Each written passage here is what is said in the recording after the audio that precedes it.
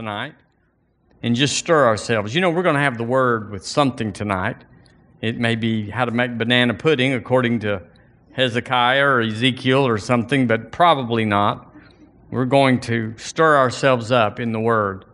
And we're in a series, a flow, as it were, owning a revival culture. Owning a revival culture, not just seeing one, not just watching one go by, but owning a revival culture. And here's the key. This is my key.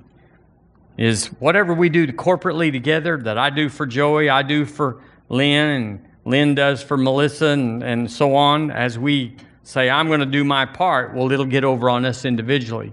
You're going to see all sorts of things come to you. I'm telling you, since I got generous, and I've always been endeavoring, but I'm on it now. Money just comes all the time. We had the biggest financial month last month of all year long. And you go, well, where'd it come from? I don't know. I look and it's just like everybody's it's just amazing. We had an amazing month. So I'm expecting you to have an amazing month. And you go, well, it's not fair. Y'all are having River Church is. Well, it trickles down. When you was growing up, when your parents got a raise, it always got to you eventually. Shoes or whatever it was, when the family had it, you would get some of it. It would play out. And that's the way it is in the kingdom. It's playing out. So if you would, turn with me to Acts chapter 2. That's where we start. And I want to just lift up the Lord Jesus for helping us so much and showing out. He's just showing out. The Lord Jesus he's affirming His word, and He's making it plain that He keeps His promises. And we are hot after the Lord Jesus. I'm hot after the Lord. Sometimes I mess up, maybe more than sometimes. But, we get up and we keep going forward. It says in chapter 2, verse 1, when the day of Pentecost was fully come, they were all in one accord, with one accord in one place. So they were wanting the same thing that God wanted for the same reason God wanted it.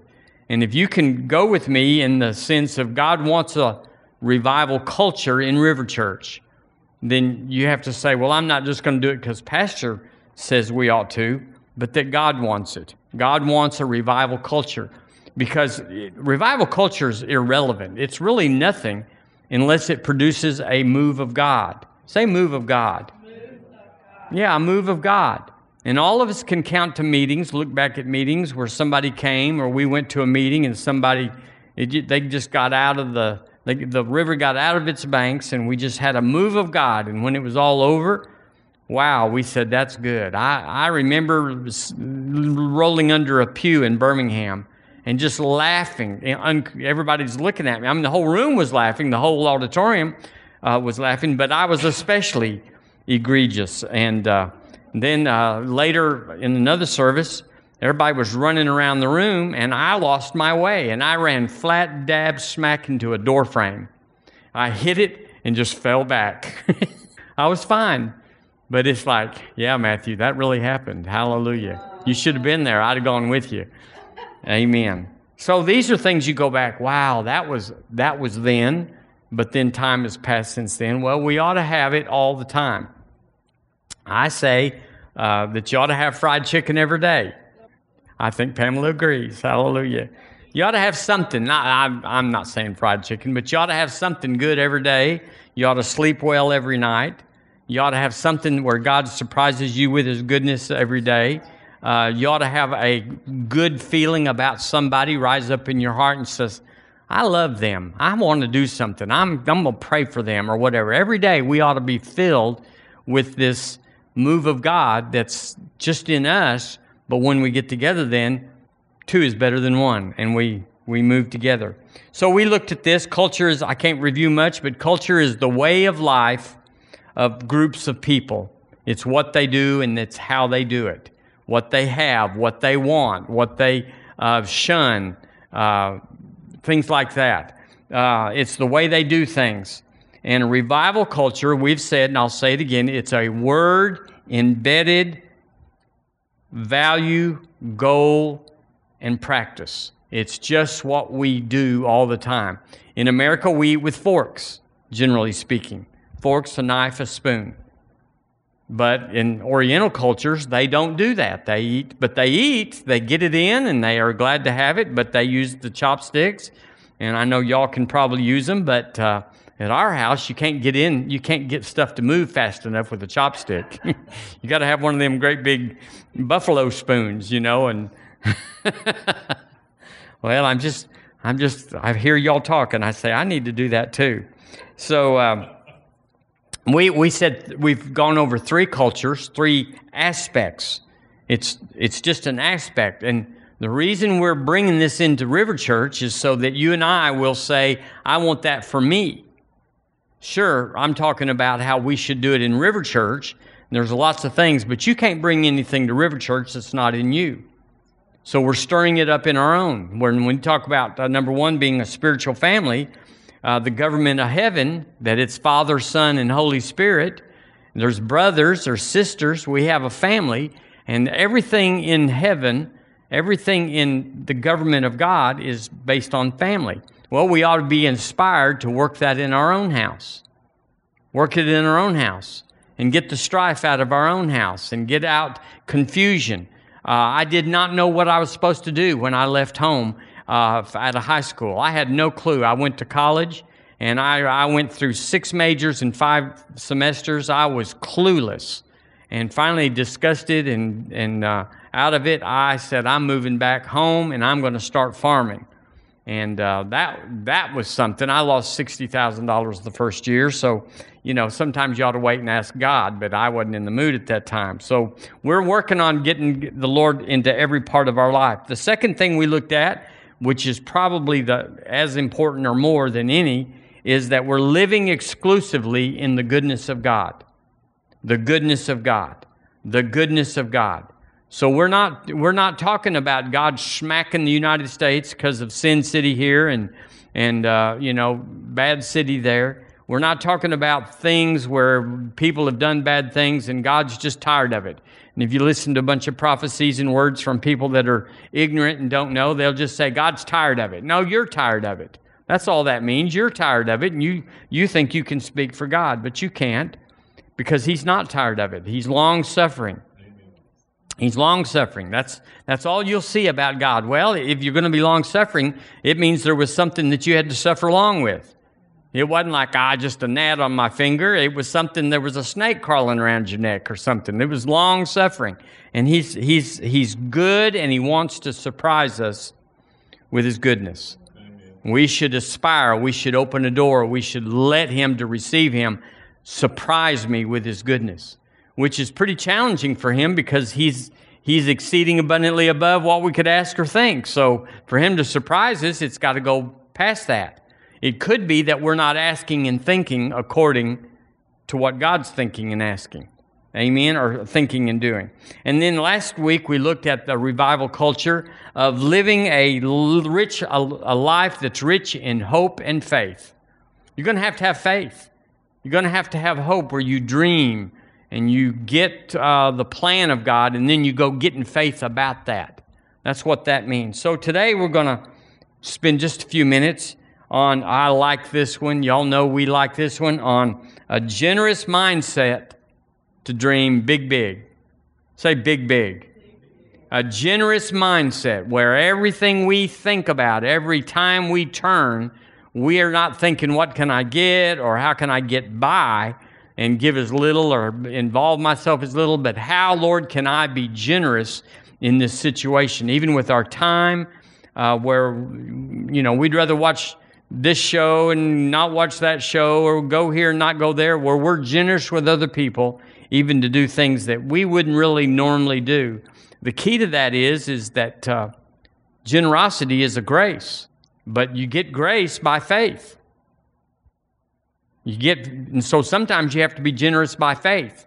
You grit your teeth a little bit and just stick an extra $5 on the tip. You just grit your teeth. It wasn't a grace. You didn't feel anything. Matter of fact, you kind of You're going out criticizing how they didn't do this and why did they do that. But you just do it by faith until the grace comes. And so I'm intense on being generous. Not to get anything. It's the nature of God. And I want to be like Father. Hallelujah. Now, Joe Morris told me this yesterday. So I'm going to quote him because he was asking me, what are you doing at River Church? And I told him we're talking about revival cultures. And he said, and the goodness of God. And he said, he quoted to me John Maxwell. He's a national, international leadership guy. And so he knows some things.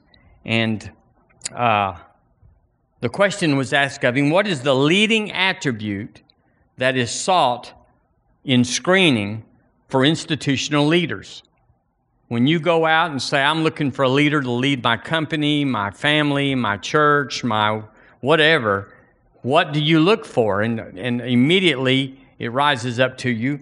I'm looking for a leader. He'll be one of integrity. Wouldn't that be good? You go, well, that's probably it, as if he's honest. And I've said that a lot, is that God's employers are looking for honest people. Then you think about somebody with a lot of energy. You just don't want a slug bug leading your group. Or someone that has intense and developed people skills. You go, that's cool, that could lead a lot. But or someone that has intuition. It's very intuitive, very, very into things, knowing how things are going to turn. That's a gift that many leaders have.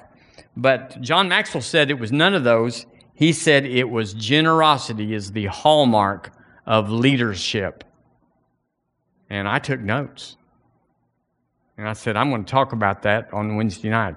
Generosity is the number one attribute, the most pronounced, the most powerful, the most fruitful attribute that you can have in order to be a leader.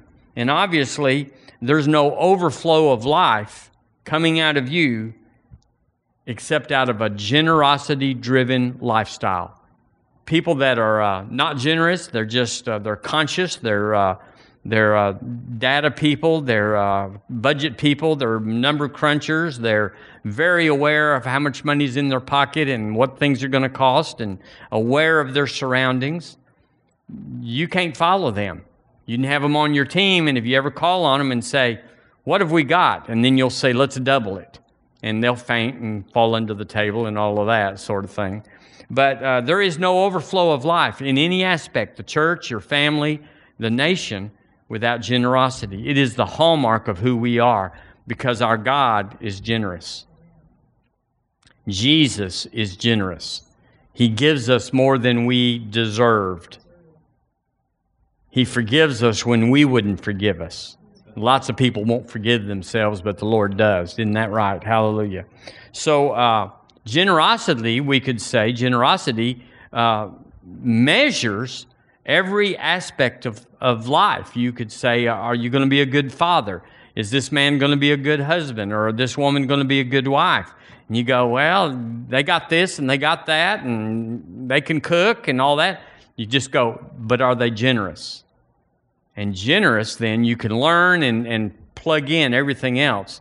But generosity is got to be an attribute that you acquire and that you work on. It's something that has to be developed. And I myself, how many of y'all would say I'm developing generosity? Amen, all over the house. We're developing, we're aspiring to acquire a heart or a perspective or an aspect of generosity that when something comes up and something's either expected of us or we have a door open where we can, it's not expected of us, but we have a chance to walk through a door that we think about what could we do, what degree and level, how much commitment should we make behind us, and all that sort of thing. I've started it because birth month came up about a month and a half ago. That birth month, it's not just a birthday. We all have a birth month. And so I picked out somebody and said, I'm going to start ministering to her. She's 13. And I said, I'm going to just start being somebody. There's lots of people that could have, but I said, I'm going to do it. And I started sending her cards with money and Target gift cards and more ice cream and cash and just all through the month, 3 times. Well, this girl had never, she just got a birthday like all of us, and that's, yay, you're one day. But I started showering her down. Now, it blessed her, but it was for me. It was for me. I needed to be conscious of what day. Okay, her birthday's on this day, the whole month of September. I'm going to space them out. I'm going to find a card that'll go with each one of them. I'm going to figure out what to say in there that's proper, that's, for someone her age and someone my position. It was a lot of work. And if I've created a monster that goes out and says, we all want this, I'm in real trouble because it's a lot of work. It's not like, and I'd already taken on, I told you about my 90, I love everybody on my list. If I don't love you, and I love everybody, but if I don't love you, you're not on my list. Or there's some on there that I want to love. There's not a lot there, but I'm like, I want you in my life. And so I send them a birthday card, and I send them something value. Words and gifts is the substance of honor. You want to just bring somebody some words? Well, that's fine, but talk is cheap. You want to bring somebody a gift with no words? They don't know what it is. They don't know it could even be discerned as evil. But if you add words to gifts, you bring honor into life. And that's what I did. I write in my cards, and then I put an ice cream card in there, and I honor. And everybody, just tell me if I'm not right, everybody likes somebody to remember them on their birthday.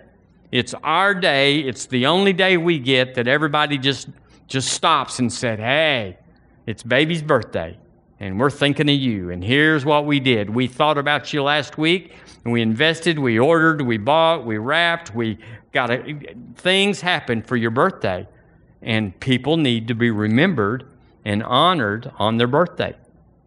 And we're in a society right now that's not so much. So I said all that just to say I am stirring up generosity in me because I want to be a better person. I want to be a better pastor. I want to be a better husband. I want to be a better grandfather. I want to be better, and it's not going to happen just scattergun, just doing the best I can. It's got to be developed and put in line. Yes.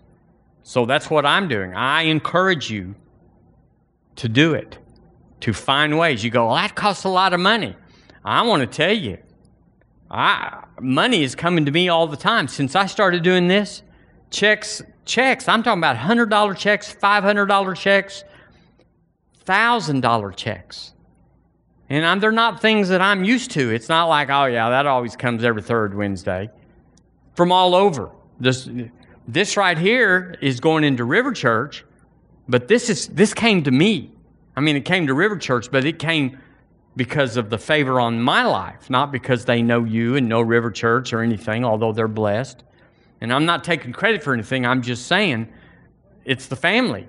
God bless the family because of generosity in us. And we are, as a church, generous. And for your sake and for your benefit, I'm sending out money all over, everywhere. We gave Nicole not a substantial figure, but a blessing. A blessing. Y'all gave, and we appreciate your giving, but we upped that. We tripled that. Wow. And put it in her hand and said, go, there's plenty more where that came from. And we're going to pray about how to support her on a monthly basis. And Emily, we support her every month. And I took checks from River Church for Joe Morris last night and sowed into that good ground. I'm just endeavoring to be generous, and I tell you how it's working for us. We've got the best, our checking account, we have more money in it than we've ever had on a monthly basis. I mean, it may jump in there a little bit here and there, and I hate to talk about that, but I want y'all to know it's not just something I'm preaching. This stuff is playing out. And if you want it to come into your life, it's called sowing, but you sow with a heart, not just sow under compulsion or sow out of need or, cheerful giver. I sent that girl 3 times, 3 envelopes with 3 things in it, me and Deborah Ann did, and was excited about it. Couldn't wait to hear how it blew her away. And it did that. It's like, she went to her grandfather and said, "What is this all about?" And he had to explain it to her. This is God. This is how it works. Amen. So y'all know R.G. Letourneau. He was very generous. The story is that he got saved, and in his denomination, I think it was Methodist, maybe not, but everybody that got saved like he did, they would go on a mission. They'd give themselves to missions, and they'd be a missionary. So he was getting rid of his stuff, fixing to go on the mission field, and he had a talk with his pastor, and he said, "Well, I guess this is what I'm supposed to do. It doesn't seem right, but I want to serve God." And the pastor said, "Well, R.G., God uses businessmen just like he uses people that preach to other nations." And he brightened up and he said, "Well, then I'll be God's businessman." And it says, I looked him up, he said it was the maker of nearly 300 inventions, had hundreds of patents in his lifetime. As he succeeded financially, he increased his giving to the point where he was giving 90% of his income to the Lord's work. So there you go. You can Buddy Harrison, Kenneth Hagin's son-in-law, it's reported, I never saw his statement, but that he lived on it. And he told me in Hobbs, New Mexico, he told a group of us pastors, he said, "Let me just tell you, for you to live on 10%, you got to have quite a cash flow if you want to live like I do. If you're going to spend $1 million on you got to have $10 million coming through." And so I was so inspired by that. I've never forgotten that little statement that he made at that luncheon. William Colgate, the soap man, was faithful to God and kept his promise. As God prospered him, he began to give more to God. From 10%, his giving gradually changed to 20 and 30 and so on. The more he gave, the more he earned. Yay. J.C. Penney, I just read about him today. I just thought of him. And he went into he started the Golden Rule stores and had a partner. And he bought out his partner and all of a sudden, a lot of people were going in with the name Golden Rule. And so he went to Kimmerer, Wyoming, and started the J.C. Penney Company. He wouldn't do credit. Everybody in town did credit. There was 1,000 people there. We went through Kimmerer and had lunch there and went by downtown. We always tried to go downtown and saw it. First J.C. Penney store, 1902, Kimmerer, Wyoming. And it's just no bigger than this room. And but they were proud of it. Let me just tell you, Kimmerer was glad to have them. And so there's more people out there. I saw some more, but that's all. You just know. We know the drill, but until we engage a process to work it into our life, just like you do when you go after a master's degree. It's not, okay, I know some stuff. I know some stuff about tractors, about cotton and peanuts, but I've never just gone in there and said, I'm going to settle down and focus on something until I have mastery in my life. So you go after a master's degree, and they're not giving you the tour about socialism, social work, and biology and everything. It's what you're studying that you get a master's degree because you laser in. Well, that's what we have to do to get generosity in our life. You got to laser in. You got to say, this is what I'm going to do for a season till it gets on me. We know they say that it takes 21 days to... Is it make a habit or get rid of a habit? Make a habit. Well, whatever. It takes a few days to get it in. You don't just do it in one and done. And so I'm working on generosity. And I only tell you that because I want to encourage you that I'm a good witness that it's working. And I've always been generous. But I'm after it. I want my legacy. I want my life. I want the Lord to say, well done. You did with what I gave you. And I'm saying right now, poor Deborah Ann, but I'm wanting to be raptured out with $2.95 in the bank. I'm wanting it to all be out there working in the kingdom, and I'm sure you do too. Let's turn to 2 Corinthians chapter 8. We're not going to get very far tonight, but we're just teaching the Word, and you're just hearing the Word, and the Word is changing you. You're being washed by the water of the Word, and so it doesn't really matter what the subject is. We're trying to stay out of Leviticus. We're trying to stay out of Deuteronomy and out of Lamentations and out of the Begats, trying to stay out of them. Isn't that good? But we need the Word. And we come, and you don't come at River Church and say, I believe I'll hear the Word on prosperity tonight. Well, I believe I'll have a little health deal. I believe I'll hear on health tonight. No, we just come and sit at whatever Mama's serving at the dinner table. The family comes in, and you can't say, but I don't like that. I remember Colin one time asking us on the way home from church, saying, what are we having for lunch? And he hated salmon croquettes, patties. And that's what his mother told him. We're having salmon. He said, blast, I gave him the offering. So, it was so unfair because he'd been good. And, so we don't get to pick what we have necessarily when we're growing up. So you don't necessarily get to pick what you get when you come to River Church. But it'll be faith. And it'll be edifying. And it'll be encouraging. And it'll change your life and the things that you go, well, I wanted to hear about prosperity. If we hear the Word will then add to prosperity or healing or whatever. It'll point to Jesus, and He's the source of all of it. So, yay. 2 Corinthians chapter 8, verse 1 says, moreover, brethren, we do you to wit of the grace of God bestowed upon the churches of Macedonia. The grace of God. Did you see that? How that in a great trial of affliction, the abundance of their joy and their deep poverty, they reacted. That this was the action, they reacted. It abounded unto the riches of their liberality. Action, reaction. Everything that we have in our lives that's valuable, precious, sweet, was based on a reaction to something that was not precious, holy, and sweet. They say that it's Stephen Covey. He's an author. I think he says that 10%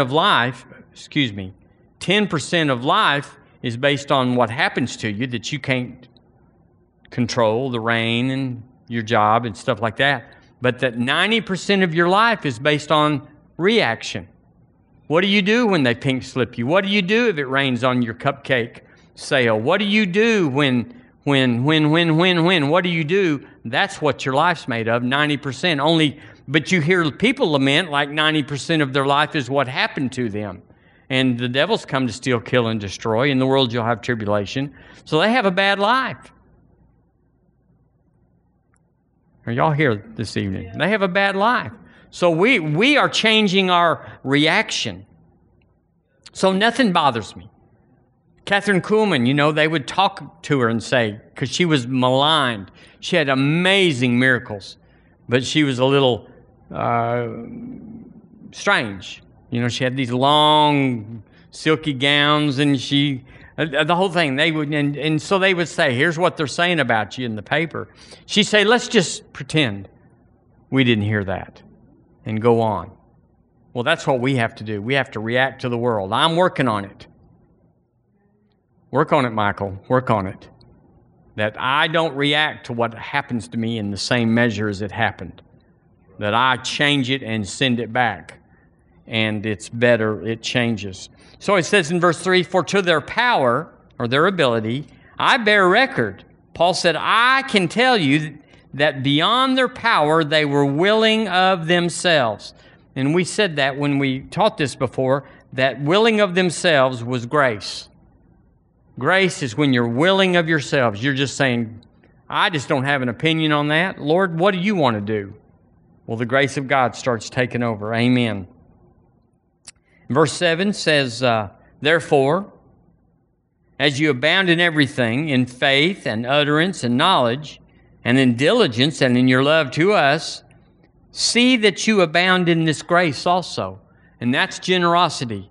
When we abound in generosity, I like to be known as the one that nobody knows what I have. My talk is abundance and generosity. My giving is always generous. It doesn't mean it's a lot. Doesn't mean, if you just go out, you give $6 instead of $3, or you give 10 instead of 4. Nobody even knows. You're the last one leaving the table and you throw your money on. Nobody knows. But I know. To never let an opportunity pass me that I don't dip into me and say, I'm going to give willingly of myself. Nobody has to know. I don't care. But nobody knows if I have any money or not. And it's been that way for years. River Church, you didn't know when I didn't have any money. And I can tell you, there was a lot of times we had no money. But we did not pour mouth. We didn't come in here and say, well, we're going to have to do something or whatever. We just sailed on. Nobody knows what I've been through. Well, except that you've been through it too. All of us have been through it. But it's just 10% of our life. 90% is what we do with it. And I'm going to work on that 90%. I'm going to make sure that it doesn't affect me, I affect it. I'm far from perfect at this. I don't want you to think, he's got it down, but I have it better than I used to.